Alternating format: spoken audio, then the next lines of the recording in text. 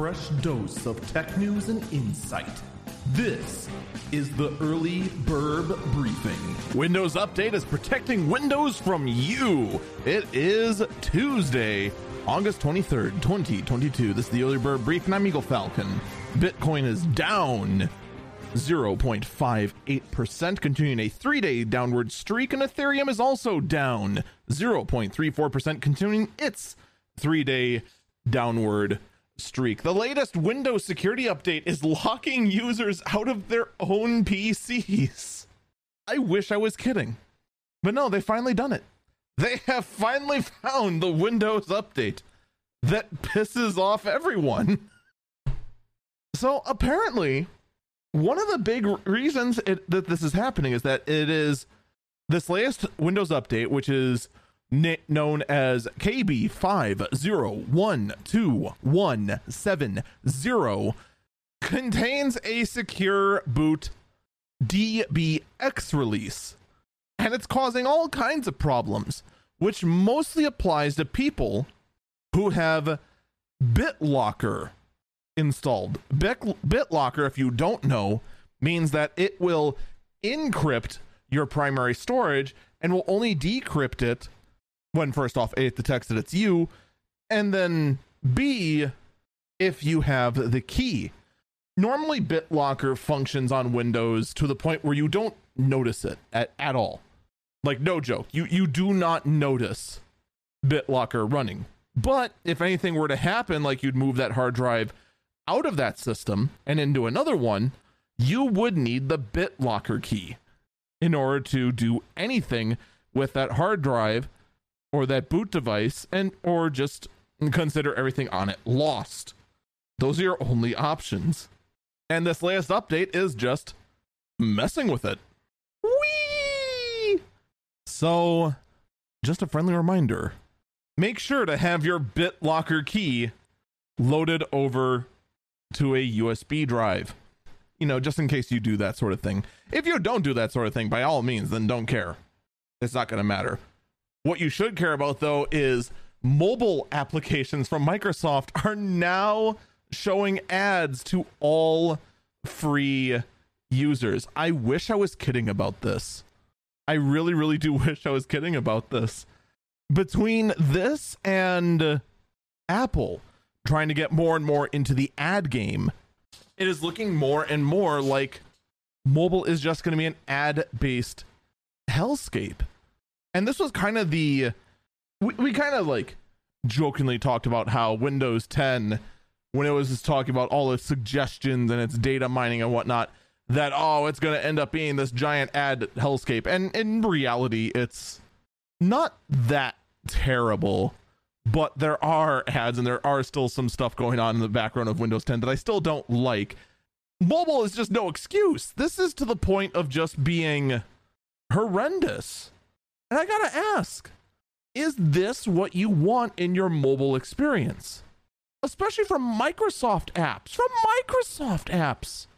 The last thing I want to do when using anything that's productivity based or anything that's actually intended for business is to have to go ahead and sift through a bunch of ads, especially if I'm handling confidential business information. Like, let that sink in. The fact that there's ads going on, meaning that most likely Microsoft is doing data gathering to serve those ads. What if I'm handling important patient information? What if I'm handling important information between me and like a hospital, between my business and a hospital, or some customer that has some terrible situation going on that they need specialized help and doesn't want that information to get out? This is going to be a far bigger deal than most people realize. And what this is going to end up doing, no joke, this is going to make more and more and more and more people switch away from Windows, away from Office, away from the gold standard of productivity being Microsoft software, and going over to Linux, even if it feels like a massive downgrade. I'm sorry, but the current leadership at Microsoft right now, I fear they could be doing some serious damage to their own brand and reputation. Far worse than most people realize. And it gets even worse. Because you think for a moment, oh, that's fine, I'll just use Google. At least there's not a whole lot of data tracking, right? There's nothing serious going on there, right? Right? Well, how about this story? Google flagged parents' photos of sick children as sexual abuse. Two fathers, one in San Francisco, another in Houston, were separately investigated by police on suspicion of child abuse and exploitation after using Android phones to take photos of their son's genitals for medical purposes. It was specifically to send to doctors for further information. So, because doctors, thanks to the virus TM, have moved more and more towards this trying to do remote check-ins, Google interferes, looks over photos that really would be covered under patient confidentiality or whatever the term actually is. I don't have it in front of me, and decided that the proper authority should be conducted for assuming that they were sexual predators. And in fact, Google also deactivated their accounts across all of its platforms. And keep in mind, Google has a lot more than just email. Like, a lot more. Like, there's probably a Google piece of software for basically every single piece of functionality out there. And they were locked out of all of it pending the investigation.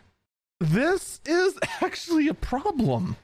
You would think that Google, and I'm mixed on this. I'm leaning more towards privacy in this case. But you'd think at least Google would be smart enough to realize, oh, wait, the email with these pictures is going to a doctor. Oh, slow freaking clap. Now, Google did quickly try to shift the blame because they tried to say that they use Microsoft's photo DNA screening algorithm for scanning this sort of thing. Here's what I gotta say, Google. For all the AI stuff you say you're involved in, trying to shift the blame onto someone else when you're supposedly at the cutting edge of this isn't helping your credibility. I'm just saying. Oh well, what will you do? What can you do? In the end, we just kind of shrug and wonder what else is Google just like actively spying on. I hope this does start to make people think about all of this, because it's one thing to say, oh, don't worry, it's for the safety of the children and whatnot.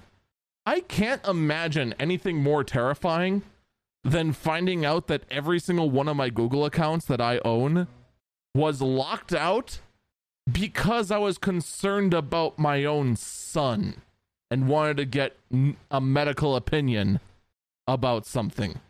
In slightly good news, though, Apple has added a number of MacBooks to its self-service repair offerings. So now the new Apple Silicon Macs can now have some repair done on them. You notice how all the devices that are showing up on this repair option are all ones that use custom Apple Silicon? These are the first Macs to end up on there, and it's the 2020 M1 MacBook Air, the 13-inch MacBook Pro, and the 14 and 16-inch 2021 M1 MacBook Pros. The 13-inch MacBook Pro, I do believe, is the M1 variant, but I am not sure. It is not clear in this particular article whether it is or isn't. But considering the fact that every other... they said the 2020 13-inch MacBook Pro. There was no Intel MacBook Pro announced in 2020, so it has to be the M1. I do find it interesting they are intentionally ignoring the older Intel-based ones. Mostly because you can, go to Intel to get a replacement CPU. Even though, realistically, let's be perfectly honest, no, you can't. You absolutely cannot. Because they use a BGA chip. They intentionally go out of their way to make sure that you can't swap this sort of stuff out. And the stuff that's being swapped out is, well, they give you the options for $5 for 5 screws, $12 for an audio board, $29 for the speakers, and of course, because everything is soldered onto it, $580 for the logic board. The article also says here from TechCrunch that you can also replace the battery, display, top and bottom case, including the trackpad and Touch ID module. So here's the thing with the pricing. The pricing is pretty much exactly what it would cost to go get the repair done at the Genius Bar. If you're hoping to take advantage of this program to go ahead and save a few bucks and repair it yourself, that's not going to happen. The only reason you're doing this is for the experience of repairing a device for yourself. If you're hoping to actually save money, much like with every other instance of the Apple self-service program, you are not saving a cent. And realistically, did you really expect anything different? I didn't. I didn't expect anything to change whatsoever. As much as I wish they would, and much as I wish that Apple would go ahead and just, not try to make this difficult, not try to actively try to make our lives horrendous to repair stuff that we bought, that we own. Nah. Apple's still going to go out of their way to make it a living hell on earth. That's going to do it for me. Stay safe and stay healthy.